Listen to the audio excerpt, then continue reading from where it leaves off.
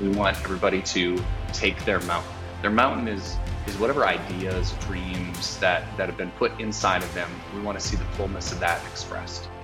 Whatever stage that somebody's in, I would just encourage to dream about, like, what are the talents that you have and what are the things that make you come alive. Wherever there's brokenness, God has a kingdom revolution for every industry. Well, welcome to another episode of Take Your Mountain podcast. Today, I have the pleasure of having with me actually our founding investor and original partner in Gratūs Capital, my dad, Jack Weimer. Welcome. Hi. So today we thought, in past episodes, interviewing with our other partners, kind of going through their background, what brought them to be partners. We thought it'd be kind of fun to rehash our investing kind of history together. Maybe just start off though with a little bit of history on yourself, kind of what brought you into your professional realm. When I got starting of age, where we started to do some things together. Yeah. Well, I was always quite interested in electronics, and my dad was a mechanic, and I learned a lot about mechanics from my dad. But electronics always fascinated me, and I wanted to get involved in that. And I was very fortunate to have a series of different jobs, but I really spent like 36 years at one company, and I got to go from 5 employees to, I think we had about 400 employees by the time we were done. And I got to follow through that whole process. And along the way, I did get some equity in the company. And so as the company grew, and we ultimately went public on the New York Stock Exchange. And so I got some liquidity then. And then we were purchased by one of our competitors later on the stock market. And then I had another liquidity event related to that. And so that's what created my problem, which is when you have some money all of a sudden and you haven't had much money up until that point. Now what do I do? That's great. We'll come back to that. But I want to go back to your childhood and middle school, as you shared with me, obviously, when it comes to this idea of purpose or passion or like what it is I'm going to do with my life. A lot of people either, don't give it much thought, or if they do give thought, they almost like have so much thought that they're not sure what to do. They lack conviction. Maybe share a little bit how you came to decide what you wanted to do with your life professionally. Yeah. And how, at what ages, like how that process worked for you. Yeah. From my earliest days, like when I was in, I think it was 6th grade, I was so interested in electronics and electricity, that my English teacher knew that I wanted to do this. We had to write some kind of a paper in class, and he, at the end of the year, he made up a story about all the different students and tied it all together. And he made some comment about me shocking people, electrically shocking people, because I actually built something like that and had it there, as a 6th grader. So that was. Do you remember like the first time, like electronics? You probably introduced me to even this subject, but do you remember? And for a lot of people, they don't think about electronics until. Well, they had magazines, in the back of the magazines, they had these kits you could order. And at that time, safety was not a big issue. And I ordered a kit where you could build a transmitter. So I could transmit on an FM radio with this. So these would have been magazines laying around. Yeah, they like Popular Mechanics or Grandpa things like would that. have? Yeah, in the back. Apparently I must have been interested enough. Mom, we had the magazine around, and in the back of the magazine they had ads for different kids. Yeah, I still remember that. Back for those of you that were born, after 1990, they have these things called made magazines. out of paper. They mail them to your house. It's so inefficient. But in the back, they have the classified section, which always had all these interesting projects, kits, things you could order. We used to get Popular Science, Popular Mechanics growing up. So, and so you found one of these kits, and that was part of. Yeah, it had a number of different circuits you could build. It had vacuum tubes, which most people. What's a vacuum tube? Yeah, but it was something where I had to solder. I had learned how to solder in my dad's garage, and so I knew how to solder things, and I had to solder all the wires up, and it plugged into the wall. It had 110 AC that powered this thing, and I was, I don't know, 10, 11, 12 years old in that area, and I hooked all this stuff up, and of course it had open wires everywhere on it.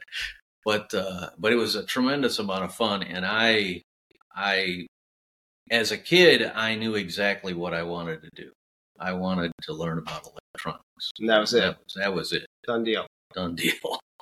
So when it came to, we'll kind of get to this later, but I think part of what we're trying to do, honestly, with podcasts and just interviewing different people is hearing different stories of how people discover purpose, how they live their life fully.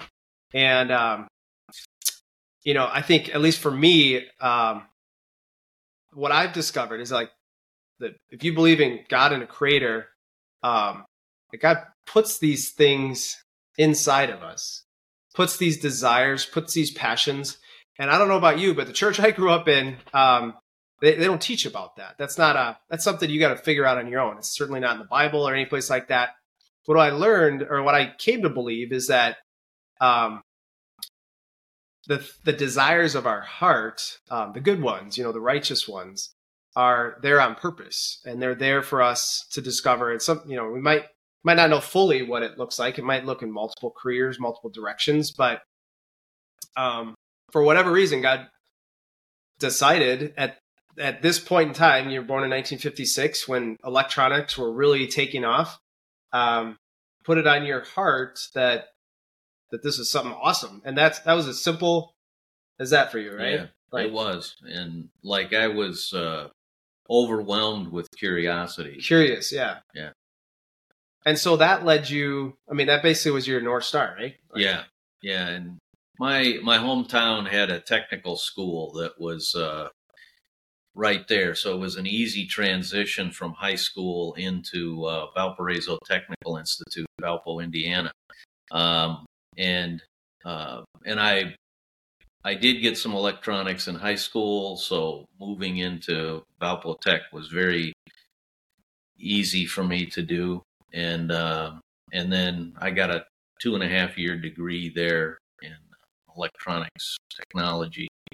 And for me, it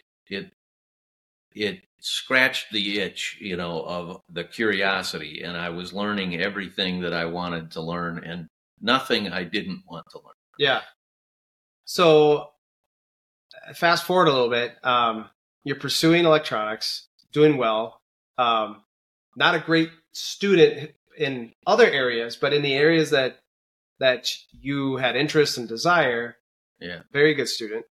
But at some point, kind of, bringing in the spiritual, you grew up in the church, right? Yeah. So maybe share a little bit how you had the North Star of your passion for electronics kind of guiding you. And then how does your spiritual walk kind of blend in there?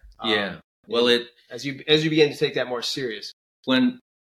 As a kid, not that I would recommend this, for everybody, but I kind of decided that I did go to church 3 times a week. I was at church all the time. You check the boxes. And I, heard every Bible story 100 times and so forth. But I had kind of decided that I was just going to be a kid until like I was 20, Okay. And 20 or 21, I guess maybe I was. What did 21. just being a kid mean to you? Well, it just meant, like there were so many requirements, to be a good Christian and everything. And it just felt so burdensome. So intuitively as a child, you're like, this is heavy. Yeah. I'm just not going to participate in that. Well, it wasn't like I was doing bad things. Right. I was actually a quite responsible young person, but the religiosity. But reading your Bible every day, I hated to read. I mean, the worst possible. When I left high school, I had read one book cover to cover, other than, like Uncle Wiggly or some Curious George. Curious George. And so I hated to read. It was like my worst nightmare to be reading. And so that was part of it, and then when I got married at 20, and part of my vows was to be the spiritual leader of our home. And so, and a weird thing about me is like, if I say I'm going to do something, then I feel compelled to do it, Mm-hmm. And so in our early marriage, so despite the religiosity, throwing that off, Bible says, let your yes be your yes, no be your no. Yeah.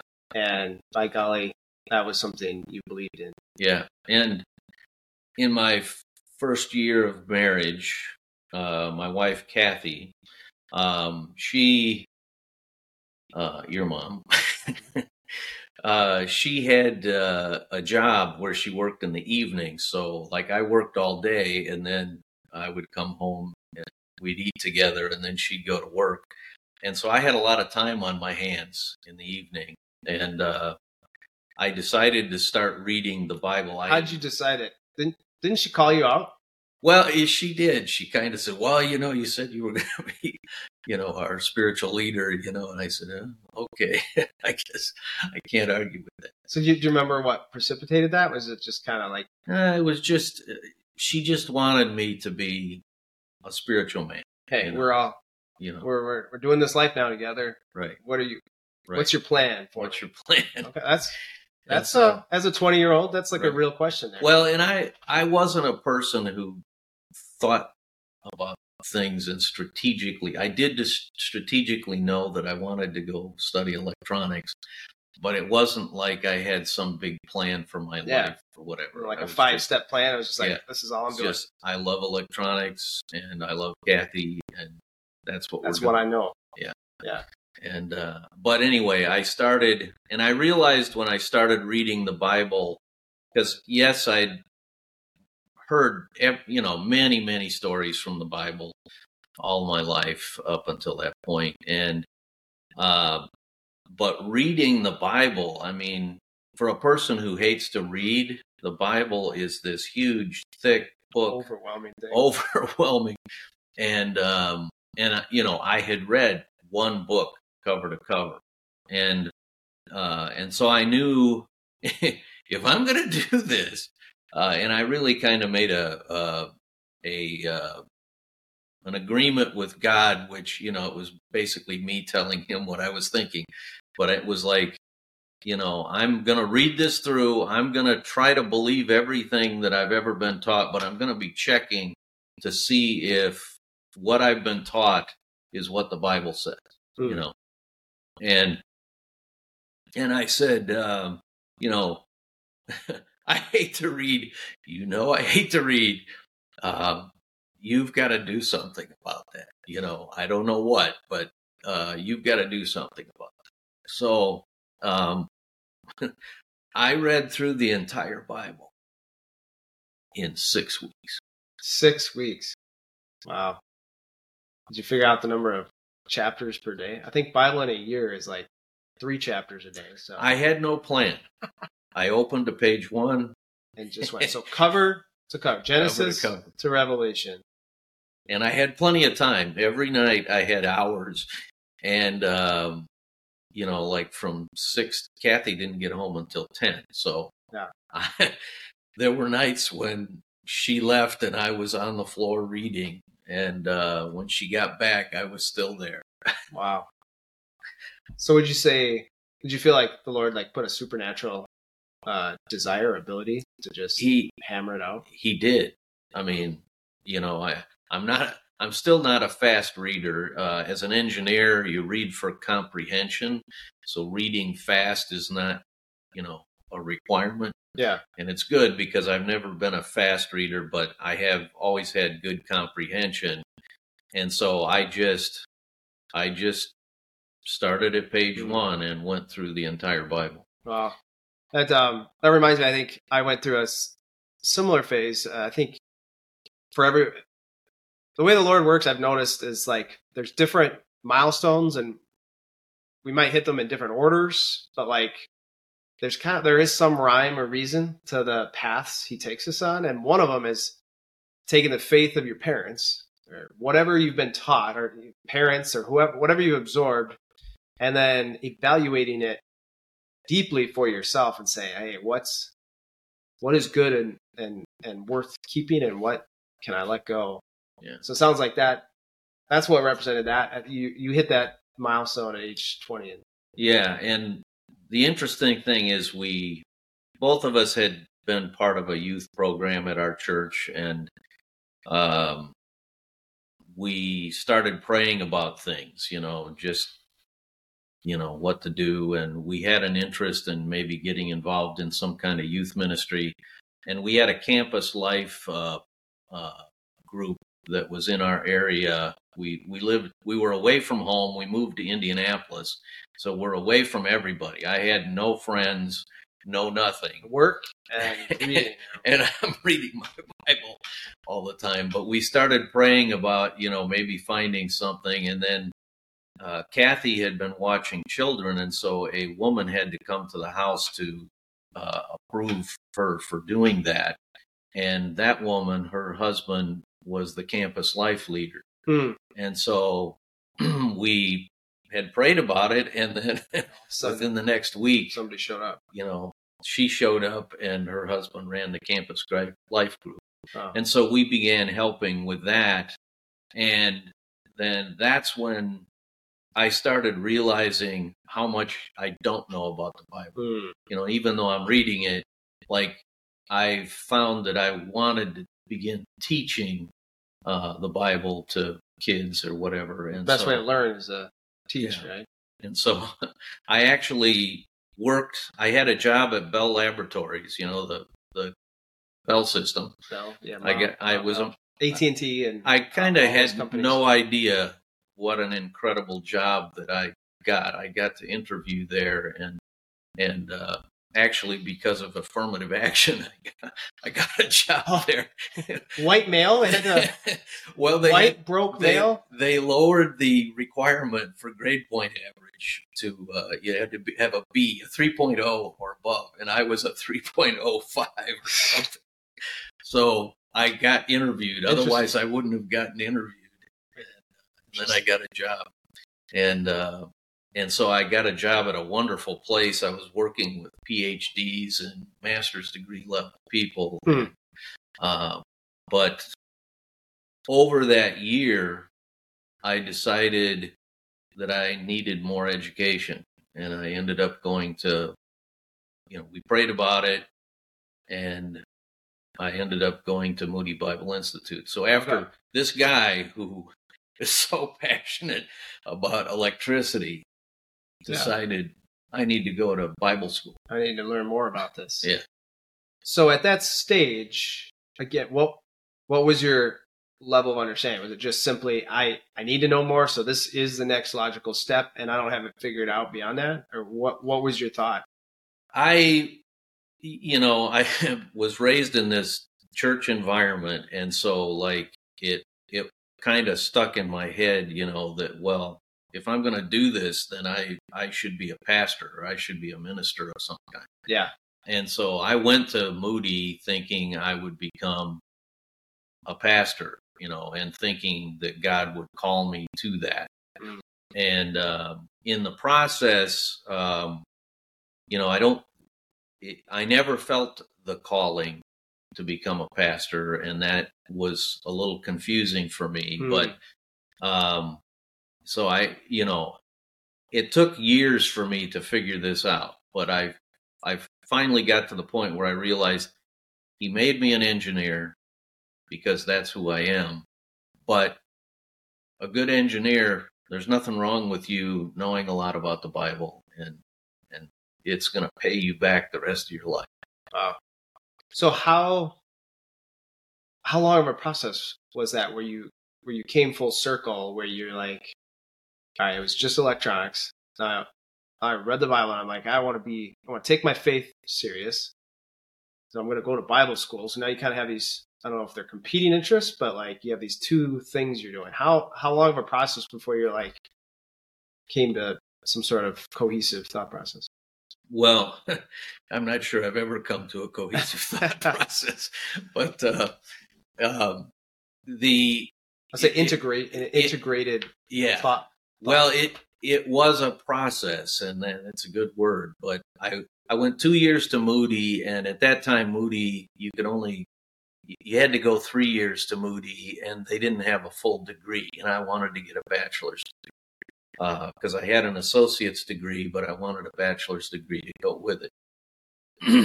And so I went 2 years to Moody, and then I transferred to Trinity, which is in Deerfield, Illinois, and it's just further north, about an hour north. And so I went 2 years to Moody, and then I started taking classes at Trinity. And there's a funny thing that happens when you're married, and you might start having children.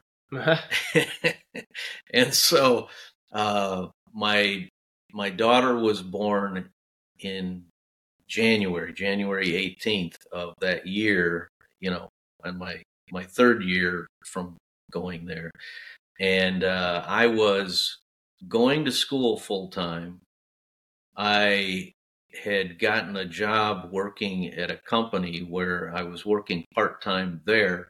I lived at an estate in Lake Forest where I was the caretaker. So I was working 10 hours a week there.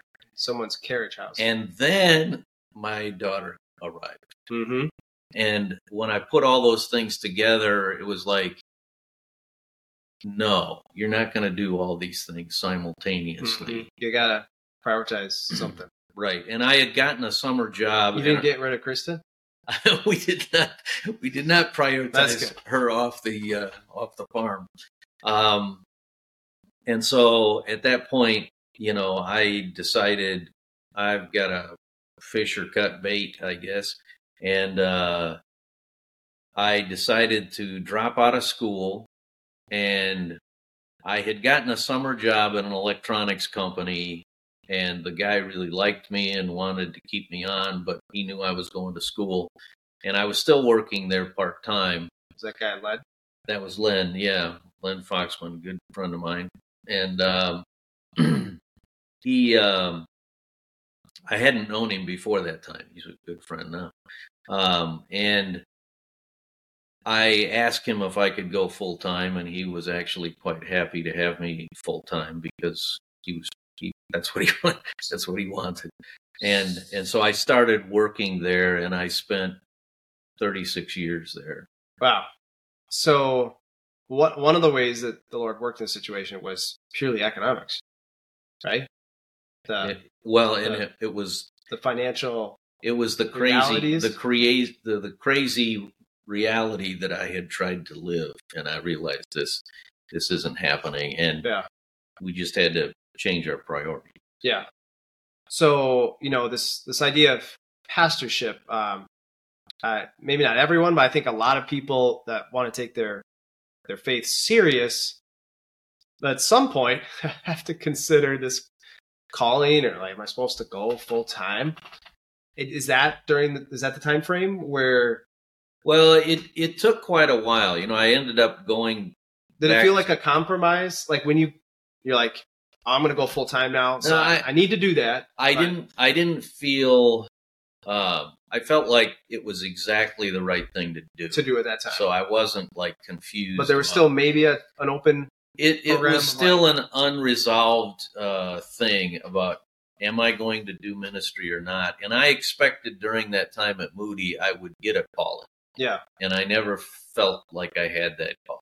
Yeah. And so it took a little bit of time. I ended up going to an adult education at that same school, Trinity International University, and I did get a bachelor's degree in applied Christian studies there, but it was really, by the time I graduated there, it was like 10 years after high school, and it kind of took that whole time frame.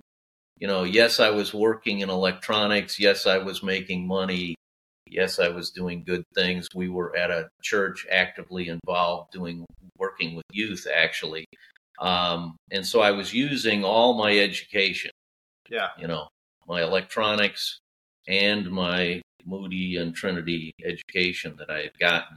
It was all quite valuable to exactly what I was doing. And so through your volunteer work? Yes. You were working with the youth group and... Yeah, Kathy and I were youth sponsors. Bible study. That was all volunteer nights and weekends. Yeah, and we had about a dozen kids in the group, and we spent 4 solid years with them, running the youth group. And so were you like the youth pastors, basically? We basically were lay ministers. They didn't have they did have a staff person, children's education person, but she spent most of her time with the younger kids. And then Kathy really organized. That would be like the children's ministry pastor. There was really no youth pastor. There wasn't a youth pastor. You're a small enough church. Right. And Kathy was very gifted with, she's just very gifted, from a psychology point of view. And so she organized things, and she had been active in our youth group growing up and stuff. We went to the same church. I actually have known Kathy since we were in the nursery together, not working in the nursery, like as babies. 2 or 3 years old. Yeah. Well, even younger? Yeah. When we were I guess you were. Yeah. We were born 4 months apart. 4 months apart. Yeah. So you were in the same church.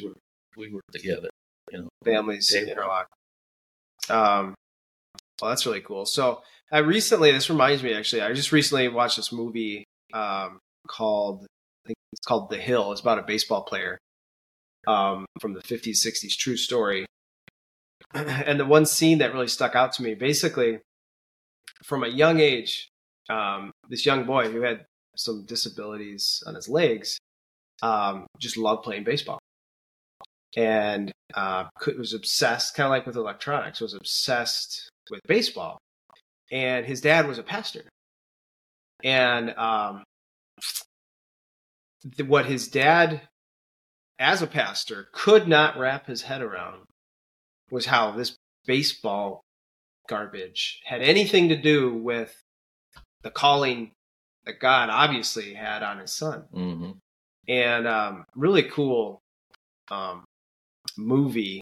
But there's I think this won't spoil it, but there's a scene in there where there's this tension. Even in the boy, he idolizes his dad, has a strong relationship with God the Father. And he's also he knows this baseball thing is deep down. That's what he's meant to do.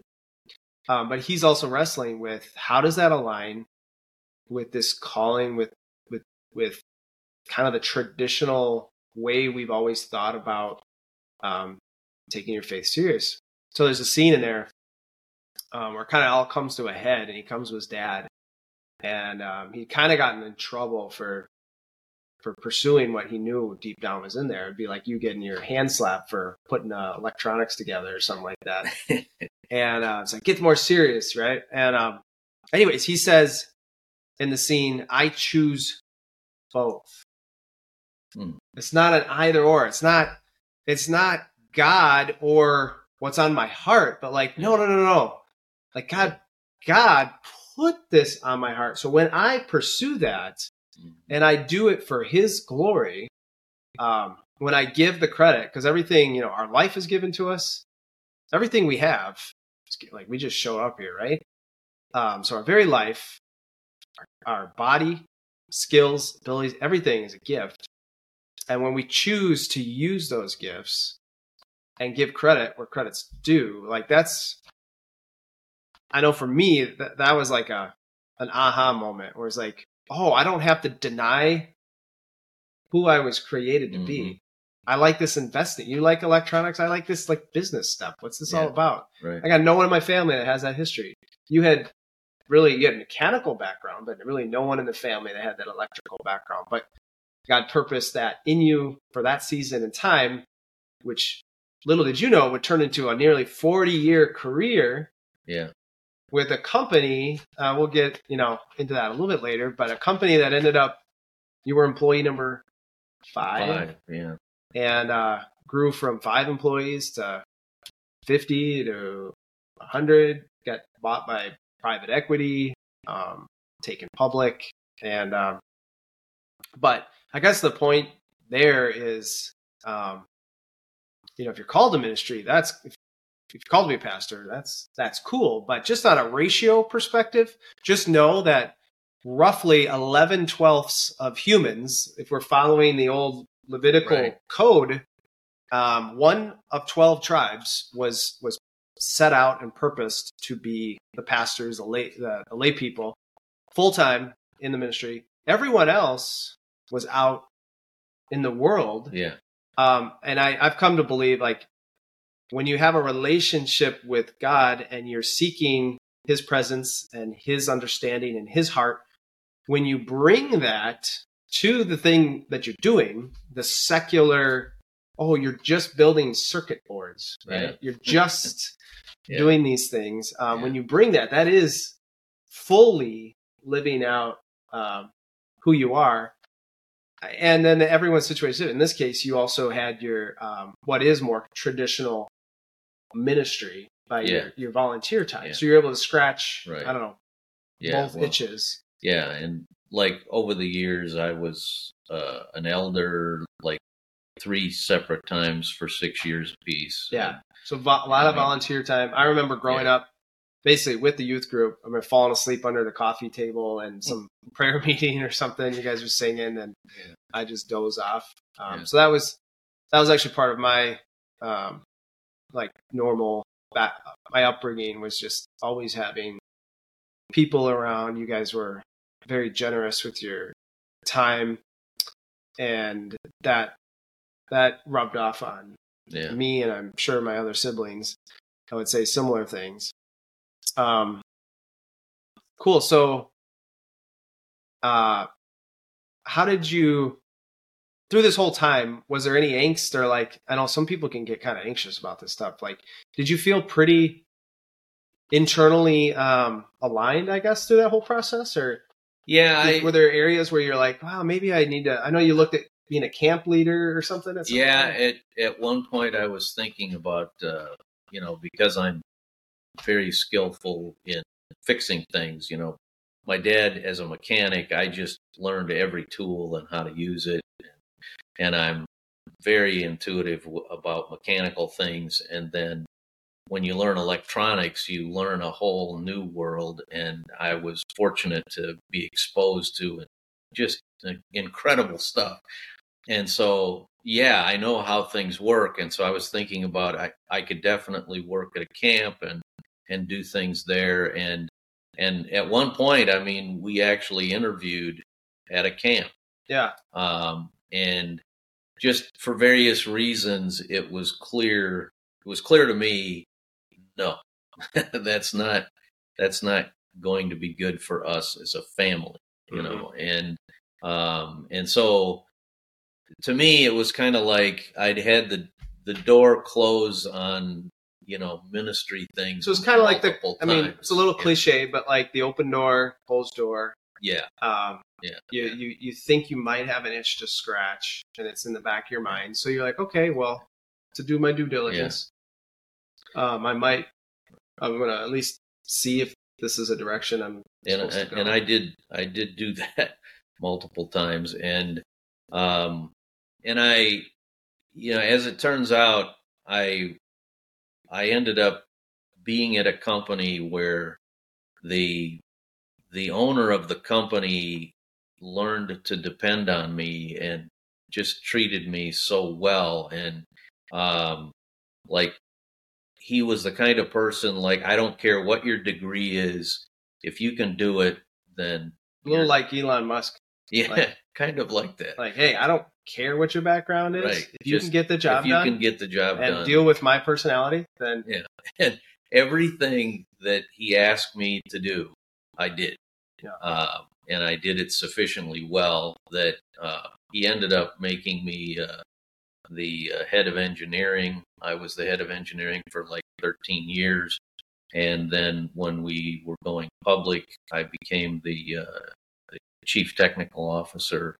And just things I never planned, never imagined, never hoped for, but amazing things.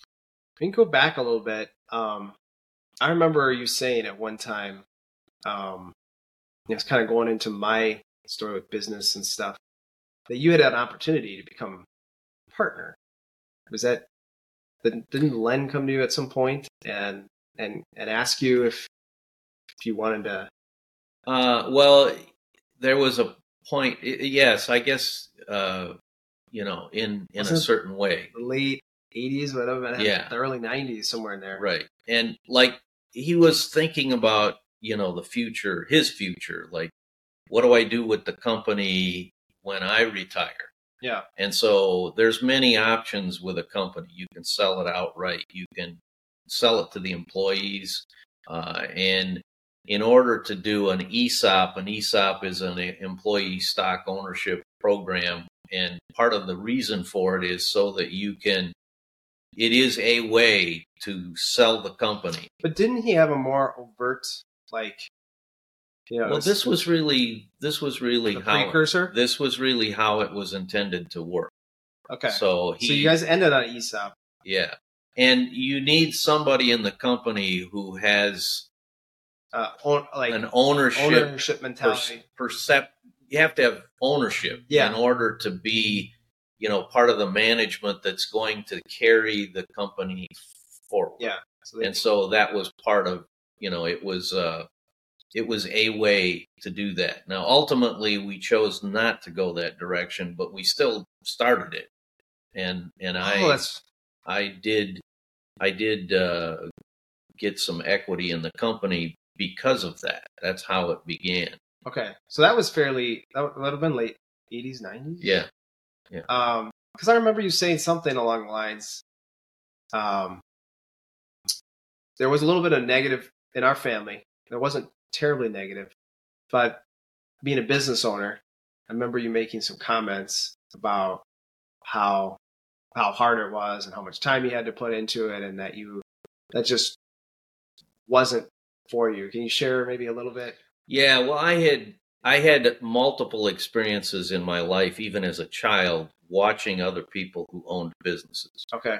And uncles, and like who was our neighbor owned a golf course. Oh yeah. Right. So they retail hours. Right. And so they owned a golf course. I ended up working at a gas station. I did that too, but I worked at this company that they sold CB radios. Okay. And so this guy worked at the steel mill, but he owned a business, so it was a small business that he was doing both at the same time. Yeah. And I was seeing, just how much of his, like, he was working full time and then he was trying to run a business, and just the pressure that it put on them and how they were like all in, and for me, I just felt like, wow, that's a big commitment. It's like, you're not going to do that and not be putting in like 80 hours, even though you're not sitting working someplace, your brain is still working on your business because it's your business. And I just saw that happening with various people. And it's not like that was a bad thing, but for me, it was like, I don't want to do that.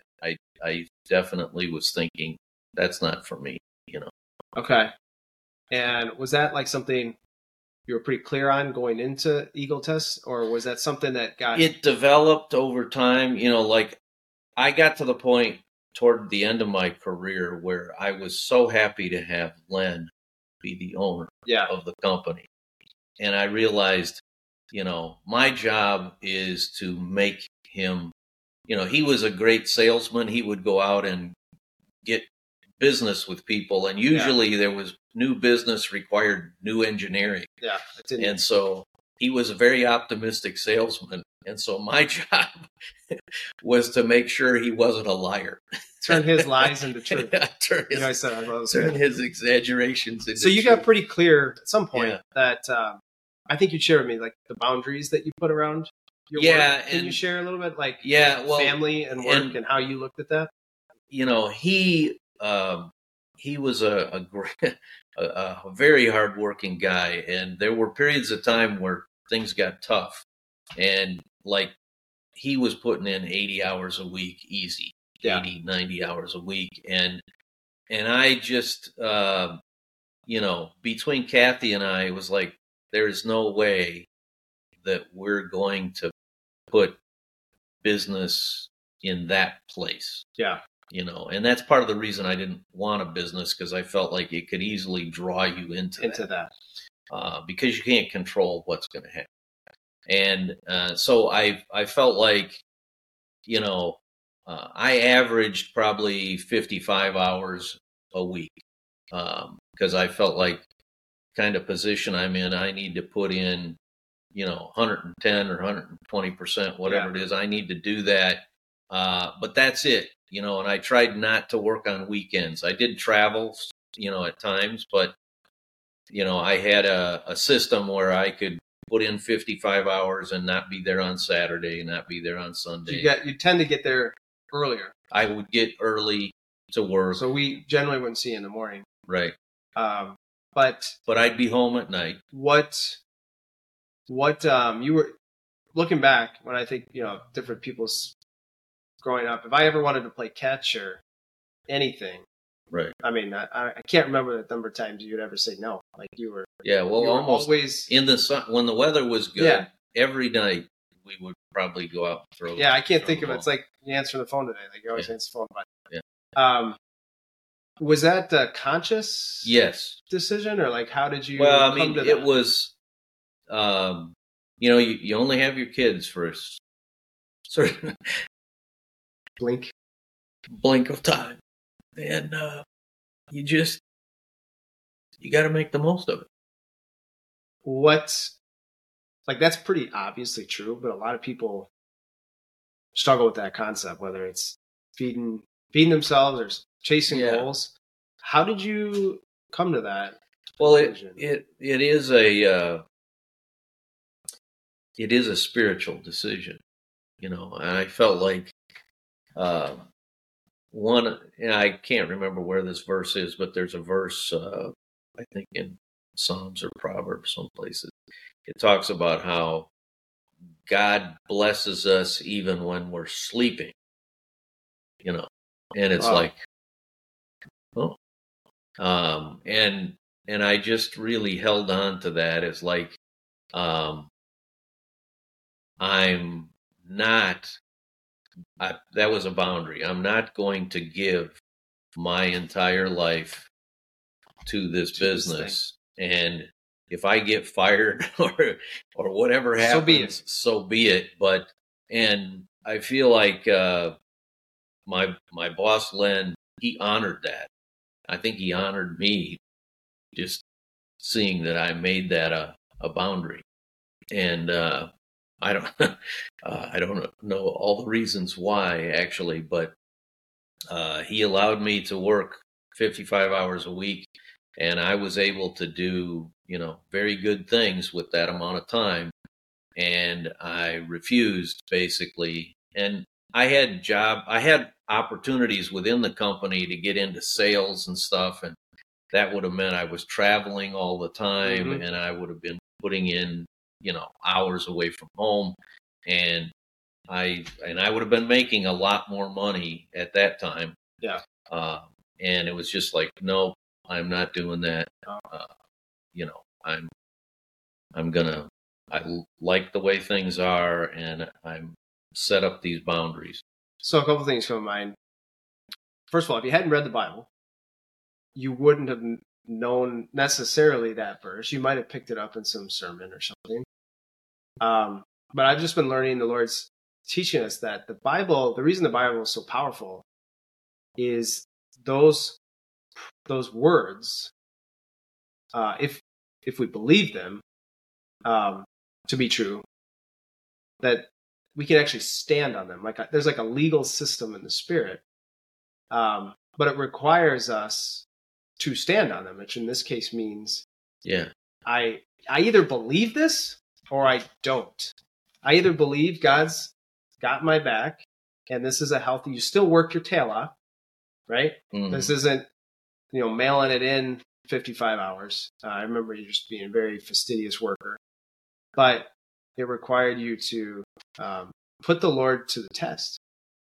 Well, in a way, right? And another time that was also a very deep spiritual test, if you will, is at some point your kids need to go to college. Mm-hmm. And at that point in time, we had always tithed. Everybody tells you, well, you got to put money away for your kids to go to college. You got to do this, you got to do this, you got to do this. And then, oh, by the way, you're supposed to tithe because you get that from church. But everybody else in the world tells you all the things you need to save for the future, save for retirement, do all these different things. And I was the only one working.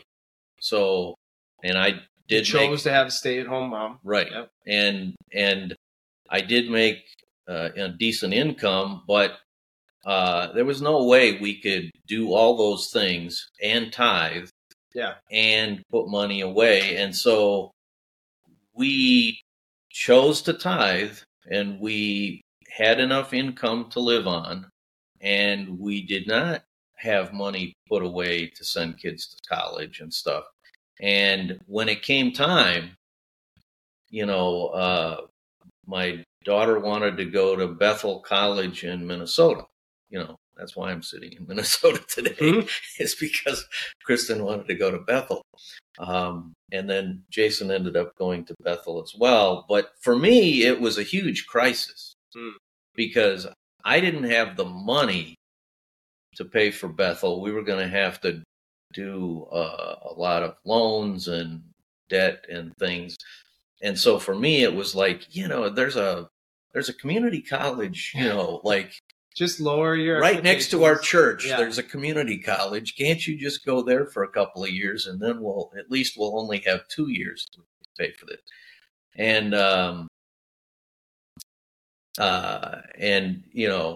Kathy, for my Kathy, she was like, she has a spiritual north that's unbelievable, and she just immediately said, yes, we got to do this, and for me, it was like, no, I'm not on this bandwagon just yet. And so it took some real time for me to pray about this and to, get to that point. And so finally I decided, okay, I guess, we're going to do this, and we're just going to have to trust that God's going to take care of us, because we aren't our own natural means. We didn't have the means. We don't have enough. And that was at about the same time that this was happening at work, and Len said, hey, he was giving me a bonus that was going toward ownership in the company, but it had to go toward buying stock in the company. ESOP, where it was. And that year, he came to me and said, hey, here's this bonus. You can use all of it or part of it to buy stock, or you can use it for Take some whatever. liquidity. Right. Take some liquidity. And that was our answer. Wow. Could never plan on it. We did not plan on that. And it just examples of what God does. Yeah. And I think here's the one thing that was like, my daughter Kristen started in school. She managed to get into the highest level of choir because she was quite a good singer. In the first 6 weeks of being at school, she was on stage singing backup with the choir with Twyla Paris. Mm-hmm. And I'm thinking, well, now that would not have happened at the community college. No. And there's like, she has just barely started school and she's on stage with Twyla Paris singing Christian music. So it was like, to me, that was like the slam dunk of, yep, God is just confirming that this was a good idea. Yeah, I think it's so easy to fast forward in time. Once you've built the foundation, once you've seen the fruit of the actions, but if you're truly interested in how to replicate it, you have to go back to the roots of how the building was built, how the feat was accomplished. And it always stuck out to me. Some of these things are what you're sharing is, I remember you sharing that you had put these boundaries around your work and how God blessed and honored that.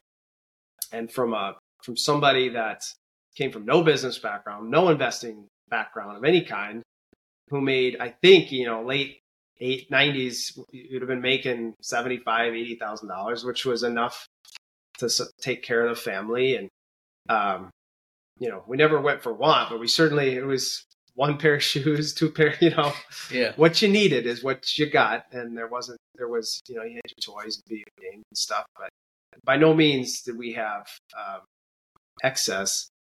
But how God honored that and really in many ways put us as a family in a position to do some of the things that we're doing today. Yeah.